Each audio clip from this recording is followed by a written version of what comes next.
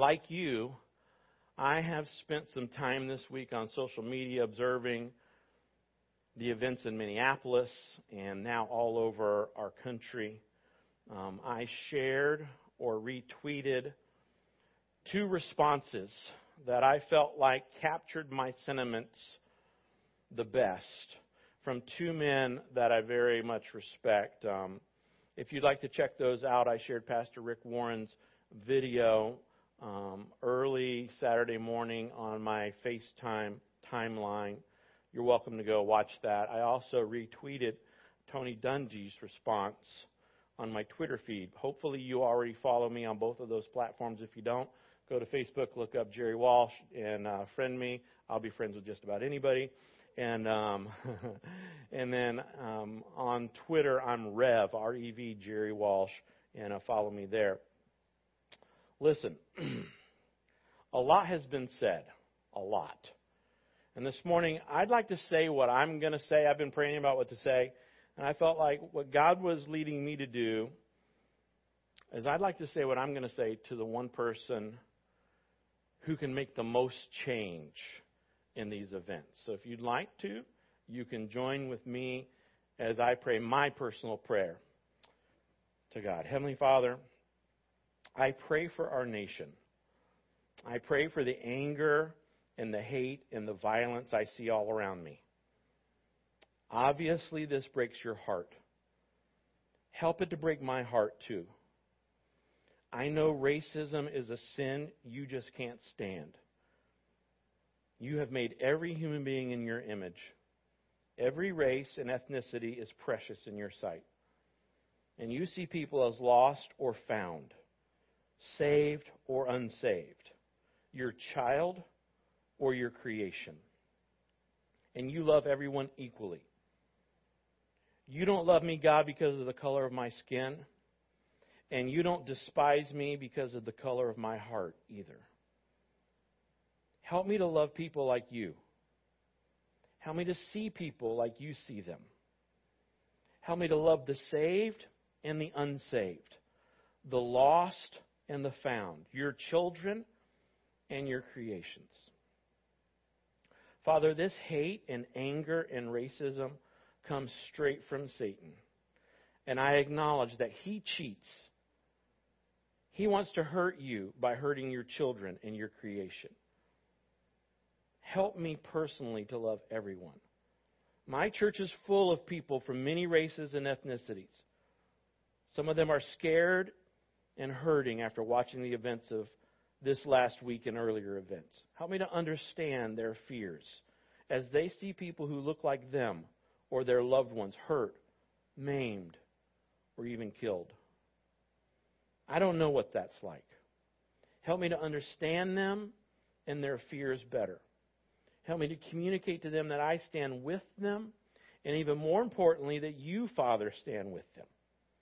And help me to show my love for them, both privately and publicly. Father, our nation is so polarized right now. Help me to understand those who don't think the way I think, vote the way I vote, believe what I believe, or cherish what I cherish. Help me to understand them and to love them. I really can't do this without your help. You command me to love my neighbor as myself, my Republican neighbor and my Democrat neighbor, my white neighbor, my black neighbor, my brown neighbor, my Christian neighbor, my Hindu neighbor, my Muslim neighbor, and my Jewish neighbor. Lord, I can do a lot better at loving my neighbors. Father, I know you are in control, and I know you're working out your plan. Help me to trust in that, because I'm tired, I'm weary, I'm worn out from all of this. And that makes me a little short-tempered and grouchy. So please fill me with your spirit afresh and anew today. Today, as the world celebrates Pentecost, the day your Spirit came to dwell in every believer. Father, I need more of your Spirit in my life right now. I need your Spirit to direct and lead me. I need your Spirit to be able to love those around me and those I come in contact with. Help me to live my life in a way that people are drawn to your Son by the Spirit living within me. And Father, I pray for my nation. I pray for my neighborhood, and I pray for my church. We all need more of you, more of Jesus, and more of your Spirit. It's in Jesus' name that I pray. Amen. You know, every week I've been asking someone from our church congregation to read some scriptures. One of my favorite scripture readers is a guy from one of my small groups, Jim Spann, and I've asked him to slowly read through this passage that we're going to be studying today from Genesis, if you'll turn your attention. Good morning and welcome. I'm Jim Spann, and I've been attending Seminole Community Church for about the last 9 years. Today, our scripture reading is going to come from the book of Genesis, chapters 39, verse 20, through chapter 41, verse 16. And we'll be reading from the New Living Translation. So Potiphar took Joseph and threw him into prison, where the king's prisoners were being held, and there he remained. But the Lord was with Joseph in the prison, and he showed him his faithful love. And the Lord made Joseph a favorite of the prison warden. Before long, the warden put Joseph in charge of all other prisoners and over everything that happened in the prison. The warden had no worries because Joseph took care of everything. The Lord was with him and caused everything that he did to succeed. Now, sometime later, Pharaoh's chief cupbearer and his chief baker offended their royal master. Pharaoh became angry with these two officials, and he put them in prison where Joseph was, in the palace of the captain of the guard. And they remained in prison for quite some time. And the captain of the guard assigned them to Joseph, who looked after them. Now, while they were in prison, Pharaoh's cupbearer and the baker each had a dream one night.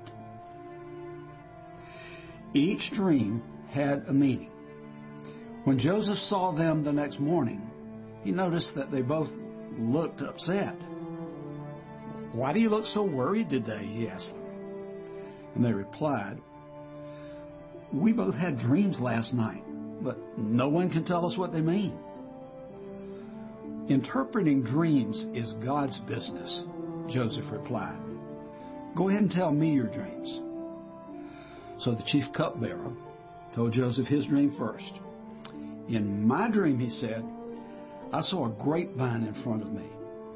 The vine had 3 branches that became bud and blossomed and soon produced clusters of ripe grapes. I was holding Pharaoh's wine cup in my hand, so I took a cluster of the grapes and I squeezed the juice into the cup, and then I placed the cup in Pharaoh's hand." "This is what the dream means," Joseph said. 3 branches represent 3 days. Within 3 days, Pharaoh will lift you up and restore you to your position as his chief cupbearer. And please remember me and do me a favor when things go well for you. Mention me to Pharaoh so he might let me out of this place. For I was kidnapped from my own homeland, the land of the Hebrews, and now I am here in prison, and I did nothing to deserve it." Pharaoh's birthday came 3 days later, and he prepared a banquet for all his officials and staff. He summoned his chief cupbearer and the chief baker to join the other officials, and then he restored the chief cupbearer to his favorite position so he could again hand Pharaoh the cup. Pharaoh's chief cupbearer, however, forgot all about Joseph, never giving him a second thought. Well, 2 full years later, Pharaoh dreamed that he was standing on the bank of the Nile River.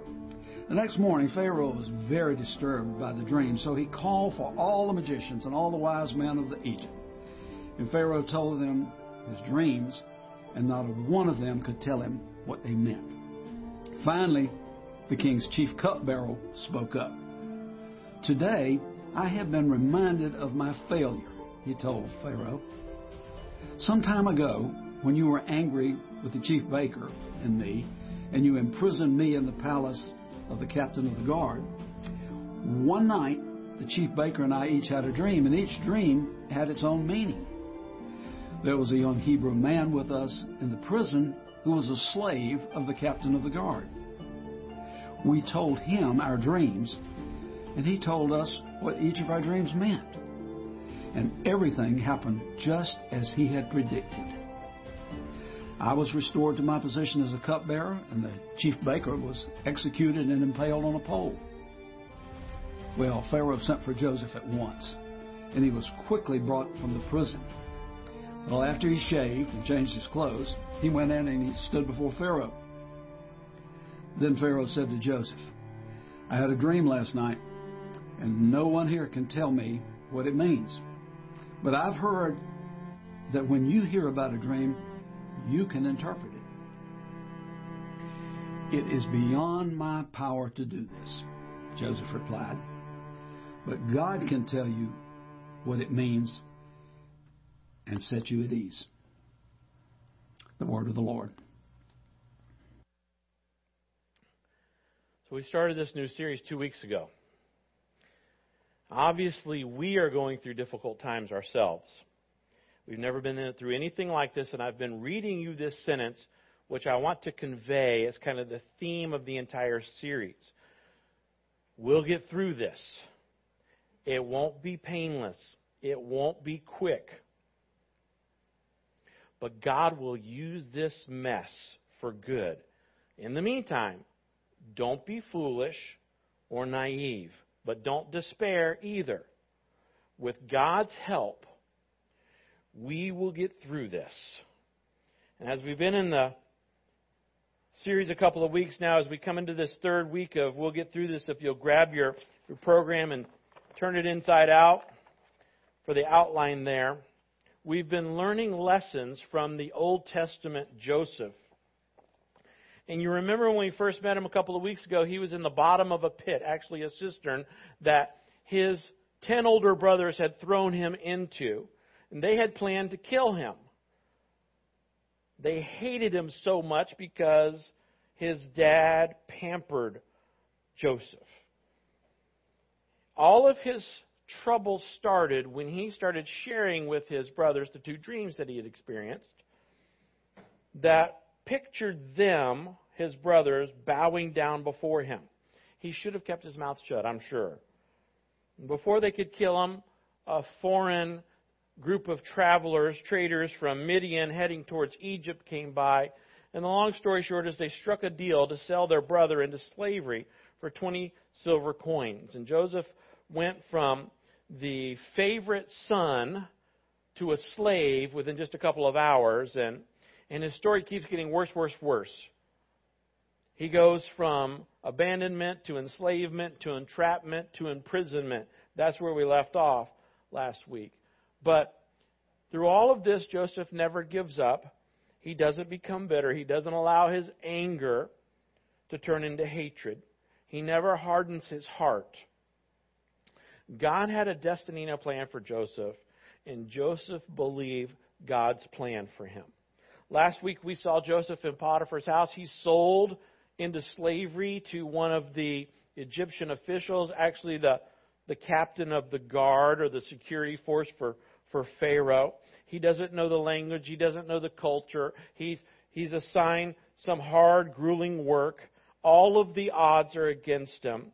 And when Joseph arrives in Egypt, all he has is the clothes on his back and the call of God in his heart. But by the end of 4 verses, we see these words that he is running the house of Potiphar, his master, because God was with Joseph. And that is a theme throughout Joseph's life, is God was with him. And Joseph shoots up the career ladder in Potiphar's house. He's promoted because he made Potiphar so much money. Joseph seems to have the Midas touch. Everything that he's put in charge of, God blesses. And Joseph became a man with some clout. And on top of that, the women noticed him. The first lady of the household made a play for this Hebrew slave. He had plenty of opportunities to consider her proposition for illicit sex with him. He had plenty of reasons to accept it. Nobody would know. Besides, these were lonely days. He had been abandoned by his family. He had been sold twice into slavery. He's far away from home. He's far away from friends. Why not? And the stress of running Potiphar's household, managing all these slaves, managing all these gardens and livestock, all the peculiar protocols of the official events. Joseph's job was draining. He could have justified this choice. But instead, Joseph went on high alert. When Mrs. Potiphar dangled the bait, so to speak, he didn't give this temptress any time, any interest, any attention. He never flirted. He placed his loyalty above his lust. He was loyal to his master, and primarily he was loyal to the master. Joseph's primary concern was his preference for God. And that's the lesson that we learned last week that I want you to jot down. The key principle from last week's lesson is we've just got to do what pleases God. When you are faced with a temptation, when you're faced with a choice, when you're faced with a problem or a situation, you got to ask yourself, what's going to please God the most? And then do that. So if Mrs. Potiphar couldn't flirt her way into Joseph's bed or him into her bed, she decided she would force him. So she physically grabbed him, and he wiggled his way out of his clothes, and she was left holding his coat, his clothes. And when he runs away and his skivvies are even less, she concocts this story. So that when her husband Potiphar comes home, she has her lie ready to go and his clothes in her hand for proof.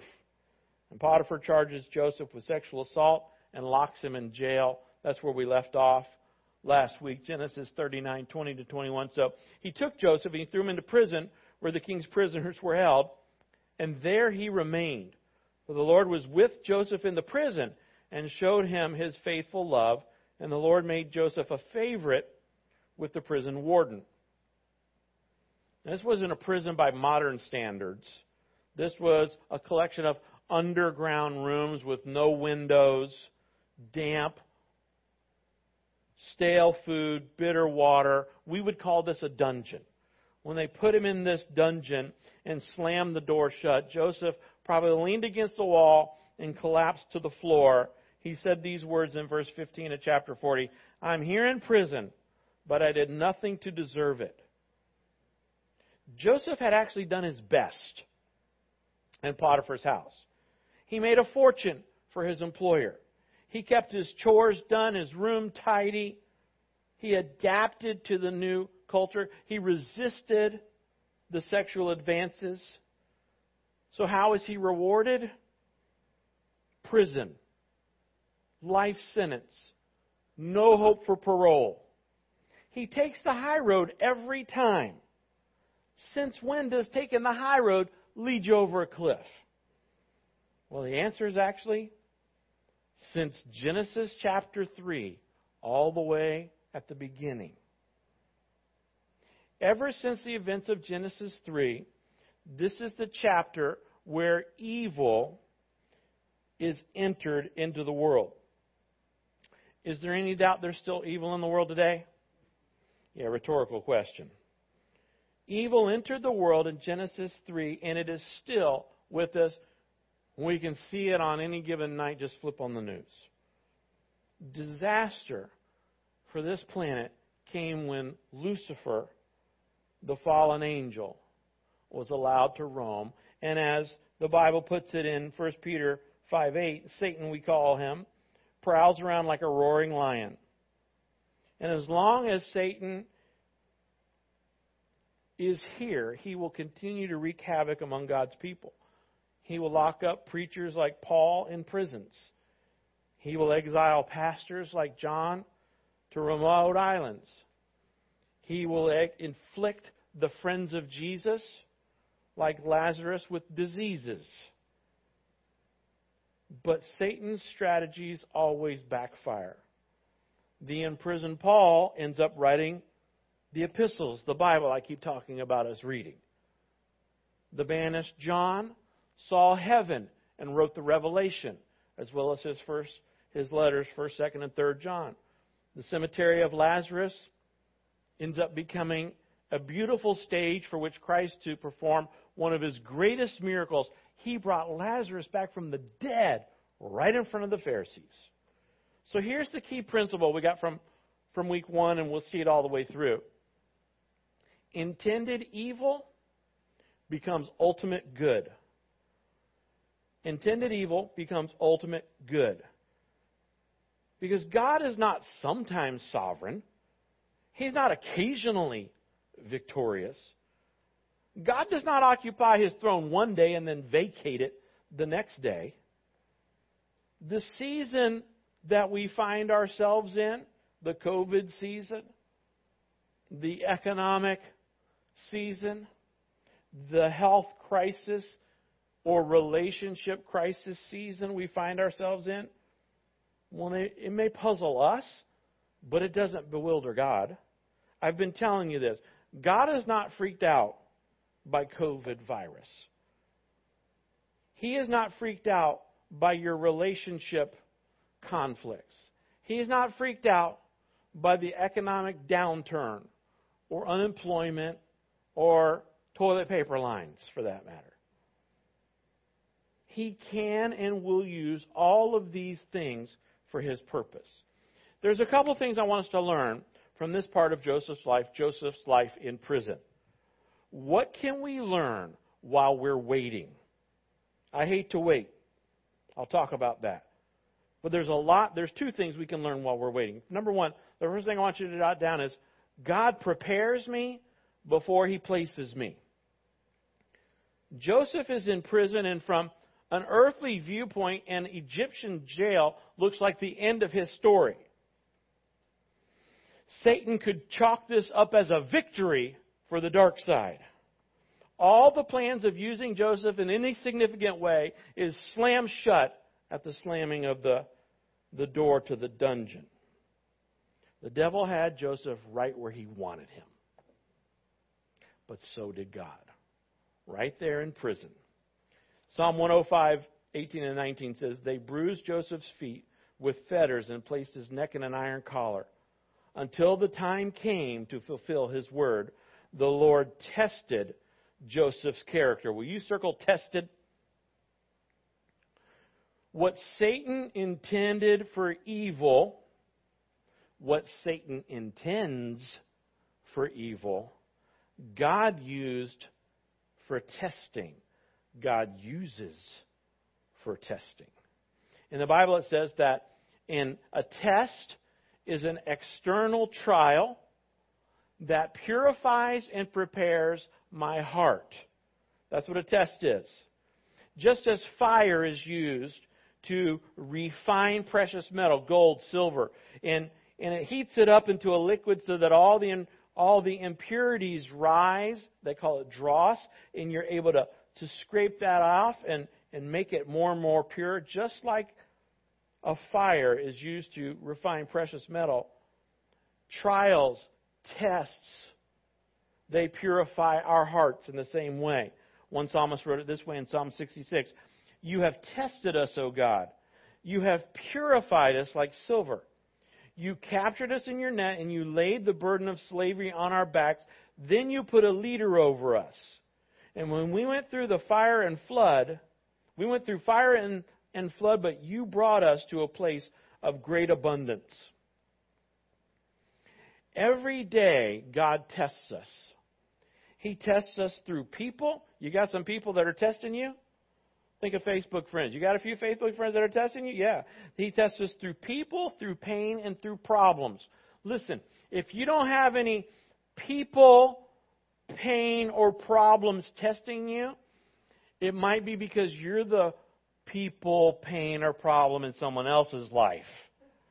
And they're being tested. You're like, I don't have any people, pain, and problems. Yeah, you are the people, the pain, and the problem for some of us, apparently. Just stop and consider your own circumstances.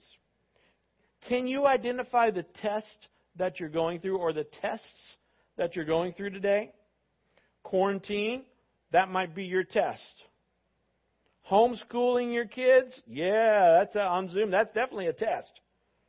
Too much Zoom, test. Having to wait in line just to get in the store, sure, that can be a test. Annoying people on social media, or as I call it, anti-social media, big test. If we see all of our troubles as nothing more than hassles and hurts, then we're tempted to grow bitter and angry. We get frustrated with the people, the pains, and the problems. We get angry. But if we see all of those troubles as tests that God's using for His glory in our maturity, then even the smallest incidences of frustration that we go through take on a new significance. Each day is kind of like a pop quiz. You wake up in the morning and it's like, okay, what's the test today? And then some seasons of life are more like a final exam. And maybe like Joseph, you've done your best. You did your very best. And what happened? What was your reward for reading your Bible, for doing the right thing, for making the right choice, for sacrificing? What's been your test? Maybe it's incarceration. Maybe it's quarantine. Maybe it's the unemployment line. And you're thinking, this isn't fair. Why, God, is this happening? And really what we should be asking is, what's the purpose of this? What's the purpose in my life of this? Because think about it. Why didn't God keep Joseph out of prison? Could God have kept Joseph out of prison? Absolutely. But He didn't. Why not? Well, some things to consider. Joseph, as a boy, was prone to softness. His father indulged him. He spoiled him. Ric Flair coat.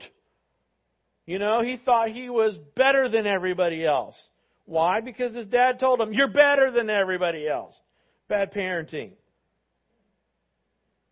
And even in Potiphar's house, he was kind of the darling of the estate. He's like, hey, my Hebrew slave is making me all this money. He's got the Midas touch. Everything he touches turns to gold. And he's even good looking on top of all of his smarts and all of his, I think there's probably some pride that might have gotten in the way. If so, prison's going to purge him of all of that. And see, God knew the challenges that laid ahead. God's not just thinking of the next year or the next 5 years in Joseph's life. God knows there's a famine coming that's going to wipe out everybody. And He's using his time, Joseph's time in prison, to strengthen him. Genesis 39:22. Before long, the warden put Joseph in charge of all the other prisoners and over everything that happened in the prison. And by the way, talk about crash course in leadership. So when Joseph's at Potiphar's house, all the slaves have to do what he says. They're slaves. He's like the head slave. He can boss them around. But when he's put in prison, they're not slaves. They don't have to listen. These are unruly prisoners. They're lifers. They don't have anything to lose or anything to gain. And Joseph could have sat in the corner, crossed his arms and thought, you know what, I've learned my lesson. I don't want to be in charge of nothing. I'm going to fly under the radar. I'm going to keep to myself. I don't want to stick my head up because somebody's going to pound it back down. But he didn't. And he didn't complain and he didn't criticize. He displays a willing spirit with the prisoners. And he's especially kind to these two that Jim mentioned, this butler and this baker, this cupbearer and this baker. Both of these are officers in Pharaoh's cabinet in his court. And they're placed in prison and they come under Joseph's care. And one morning, he notices they've got a frown on their face. They've got some anguish. They're looking a little upset. And he could have dismissed their expressions. He could have been like, what's their concern for me? I don't get paid to manage these people. I don't care what's going on with them. I've got a job to do. I've got to keep everything going. I'm not in the happiness business. This isn't a therapy session. But instead, he takes a look at them and he's interested in them. He cares for them. In fact, the first recorded words of Joseph in the entire prison sentence are kind words. In verse 7 of chapter 40, "Why do you look so worried today?" he asked them. So here's Joseph. He's abandoned by his brothers. He's sold into slavery. He's unjustly accused and in prison. Yet he's still tender to these guys who have been placed in his care. What is God teaching him? Compassion. Don't you think compassion would be a suitable quality for the soon-to-be the director of the worldwide hunger relief program that only God knows is coming? You see, God wasn't finished with Joseph's life. Both the baker and the cupbearer or butler, they have these troubling dreams. The cupbearer, he dreams that there's these grape-bearing branches. He squeezes the grapes into wine. He gives the cup to Pharaoh. The baker dreams he's got a basket on his head with all of these loaves of bread, and the birds come and eat the bread out of the basket on the top of his head. And both of them come to Joseph and they're like, "What do these dreams mean?" And this was a test. It's easy for us to read through this very interesting story and kind of get caught up into, oh yeah, this is what gets Joseph out of prison. But the truth is, this is the test. Would Joseph share the interpretation that God had revealed? You see, the last time Joseph talked about his dreams, things didn't go so well. He ended up in a pit. And here he is, hearing about somebody else's dreams. And by the way, only one of the revelations was good. Yeah, it's easy to give the good news to the guy who's going to live and be restored, but he has to say to the cupbearer, "Good news, 3 days you're going to be restored. Bad news, 3 days, baker, you're going to be dead. You're going to get your life back. You're going to get the noose." And the question is, would he accurately convey God's word, especially if he was standing before Pharaoh, say in a couple of years? This was a test, and Joseph passed the test. You'll be out 3 days, you'll be dead in 3 days. The dungeon looked like prison, smelled like prison, sounded like prison. But if you had asked an angel on that day, "Hey, where is Joseph?" the answer wouldn't have been prison. You know what the angel would have said about Joseph? Joseph was in boot camp. Joseph was in boot camp. He's in training. See, this chapter of our lives, it looks like quarantine. It smells like unemployment. It sounds like a hospital. But if you were to ask an angel today, where are those SCC people? They wouldn't say quarantine, hospital, unemployment. They say, "Oh no, she's in training. He's in God's classroom." See, God hasn't forgotten you. It's just the opposite. He has chosen you to train you and to put you through this. Why? In fact, the Hebrew word for testing means to keep a lookout, to look and to choose.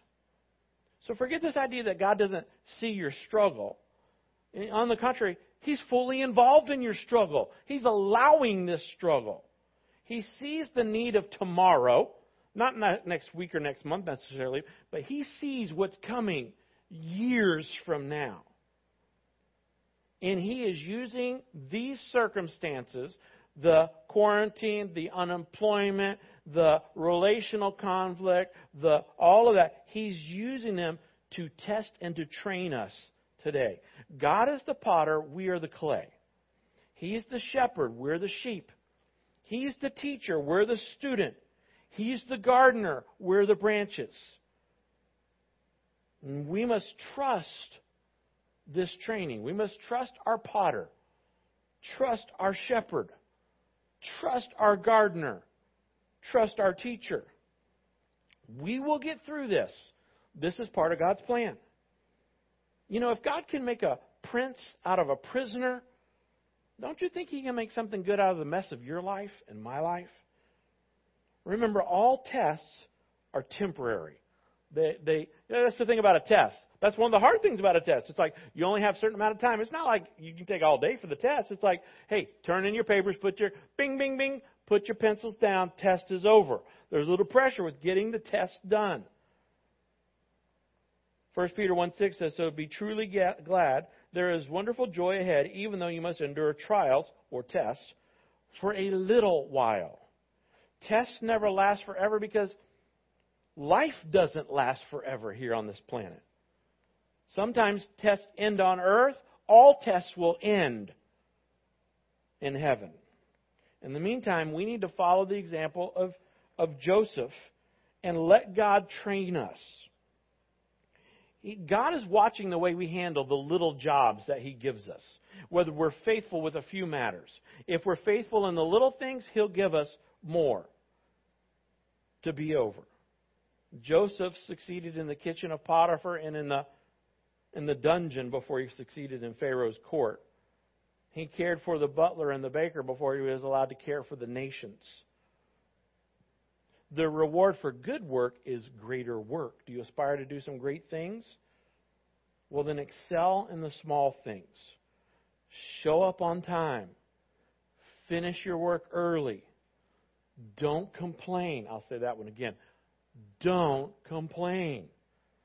Let others grumble over in the corner of the prison cell or on the pages of Facebook and Twitter. Let them grumble, grumble, grumble. But not you. You know how God shapes His servants? Today's prisoner may be tomorrow's prime minister. Today's believer is going to be tomorrow's discipler or leader. When you're given a task, take it on. 2 Corinthians 1:4, and the Message paraphrase puts it this way: God comes alongside us when we go through hard times. And before you know it, He brings us alongside someone else who is going through hard times so that we can be there for that person, just as God was there for us. I love that paraphrase. You didn't sign up for this. I didn't either. You didn't sign up for COVID. You didn't sign up for a crash course. Maybe in your world it's a crash course in single parenting. I know some people who are just starting that journey. You didn't sign up for caring for a disabled spouse. You certainly didn't sign up for homeschooling your kids. Those of you who've never homeschooled. No, God has enrolled you in some courses that frankly you didn't sign up for. But He has taken the intended evil of disease and riots and even racism, and He is working this in, reweaving them, like we talked about, into the curriculum of your life. Why? So you can teach other people what He has taught you. Your mess can become your message. When we say it around here, your mess can become your ministry. Rather than say, God, why? Why? What we should be saying is, God, what? What do you want me to learn from this experience? And rather than asking God to change our circumstances, that's what we all pray, make it easier. We really should be praying, God, instead of changing my circumstances, use my circumstances to change me, to change us. Life is a required course. You might as well do your best to pass it. God's at work, just like we sang in the song. You never stop. You never stop working. Even when I don't see it, you're working. Even when I don't feel it, you're working. You never stop. You never stop working. God is working whether we see it or not. And every challenge, if you'll fill this in, can equip you for future opportunity. Every challenge can equip me for future opportunity. Don't see this current struggle you're going through as an interruption to life. See it as preparation for life. No one said this road would be easy or painless, but God will use the mess for something good. Hebrews 12:8 and 10, also in the Message paraphrase. I love this one. It says, this trouble you're in isn't punishment. It's training. The normal experience of children. God is doing His best for us, training us to live God's holy best. right, let me give you the second thing that I want us to learn while we're waiting. How we can learn from Joseph's life. Number 2, the second thing we can learn is that waiting for God builds my character. It builds my character. Probably the thing that frustrates us the most is that as God is equipping us for the future, it seems to take forever, doesn't it? We have to wait on God. Have you ever been to a doctor's office in the waiting room? I hate the waiting room. I went to the dermatologist's office last week. This week I went to the dentist's office. It's the same thing everywhere. The reception, well, now they shoot you with a thermometer thing, make sure you're not high. And then they take your name and your insurance card, and then they point you over to a seat. Now you got to take a COVID quiz. You know, they want to ask you some questions. Do you have a fever? No, you just shot me with a thermometer. I don't have a fever. You know, have you had a cough? Well, yes, but allergies. Do you have any shortness of breath? Any recent loss of taste or loss of smell? Have you been COVID tested? Have you been around anybody who's tested positive? I mean, it's this long litany of tests. All right, now you can go sit over there and wait. And you look around, and you see a mother holding a sleeping baby, and she's waiting. You see a guy, obviously, from work, and he's waiting. He's thumbing through Twitter on his phone, and see a lady over here, you know, finishing up, tapping on her device for some Facebook reply. She's liking everything. But everybody's doing the same thing. They're all kind of looking at their watch or their device, and they're sighing. Like, how long are we going to have to wait? No, listen, this isn't the examination room. They're going to take you down the hall, put you in the examination room, and you're going to wait again. You know, this isn't the consultation room where that's on the other side of this wall where they're going to finally bring you in, and you're going to wait. You're going to wait over there. This isn't the treatment room where they're going to take you down another hall and you have to wait over there. This is the waiting room that it unleashes all of the other places for us to wait. I don't like to wait. Time moves like a glacier in the waiting room. Tick, tick, tick. Seems like every tick of the clock is 5 minutes. And life is in slow-mo. We don't like to wait. We are a instant gratification generation, the giddy-up generation. We want to get in the fast lane. And then we want you to get out of the fast lane so we can go fast. You're only doing 83 in the fast lane. You know, move over. And if that doesn't work, we're weaving in and out. You know, we're looking at the lines in the grocery store, and we're trying to figure out which one's going to, how many things do they have? How many things do they have? How quick does that cashier look? And we get all ticked off if somebody has 11 items in the 10-item line, right? Can't you count? You know, no. Just because it's 2 Gatorades, that's 2. That's not 1, right? So we get all bent out of shape. We're like, come on, come on, come on. We're you know, waiting for a song to download, and you know, our computer's too slow, and you know, I gotta wait 30 seconds for coffee to heat up. The last thing we want to wait on is God. I mean, come on, God, can't at least you keep up, right? Listen, take a moment, look around. Do you realize where we all sit? This whole planet is God's waiting room. Every year of your life, you're just waiting for eternity to begin. If anybody knew something about waiting, it was Joseph. One of the problems with reading Joseph's story is the brevity of it. You can read the entire Genesis account in a little over an hour. So I'm glad Jim read our scripture in a slow, entertaining, methodical way because the temptation is, even if you read the whole account in an hour, it's easy to think, well, this all happened before breakfast one day. And we lose the amount of time. What we should do is we should sit down and read Genesis 37 on the bottom of a pit, the bottom of a cistern. And we should read it for hours to really get the picture. We should read the first verse of chapter 39 says, now Joseph had been taken down to Egypt. We should read that verse over the course of several months, because that's about how long it would have taken Joseph to walk 750 miles. That's like from here to Nashville. And then there's the day on the auction block. And then he spends about 10 years in Potiphar's house, supervising the servants and doing his master's bidding. And then, I mean, time moves slowly in a foreign land, but time Time stops when you're in prison. And Joseph had asked the butler, hey, put in a good word for me. Oh, yeah, no problem. Got you covered. I'll read it. It says, please remember me and do me a favor when things go well for you. Mention me to Pharaoh so he may let me out of this place, for I was kidnapped in my homeland in the land of the Hebrews, and now I'm in prison, but I didn't do anything to deserve it. Oh, yeah, I'll mention you to Pharaoh. First chance I get, you'll be hearing from me. And Joseph hurries back to his cell, puts all those things in a box. He sits down. He spreads everything out, gets everything out, makes his bunk. He's got his little white trustee suit, jumpsuit on, and he's waiting. And waiting. Nothing happens all day. Nothing happens the next day. Nothing happens this week or this month. And all of a sudden 6 months go by and he realizes nobody's coming. And it says in verse 23, Pharaoh's chief cupbearer, however, forgot all about Joseph, never giving him another thought. And then the next chapter starts like this. And here's the problem. He never gave him another thought. And then the next word is like just a micrometer. I mean, it's just tiny. It's just not the space between those two verses. I couldn't hardly fit $1. You can have an underline between those. And it says this in verse 1.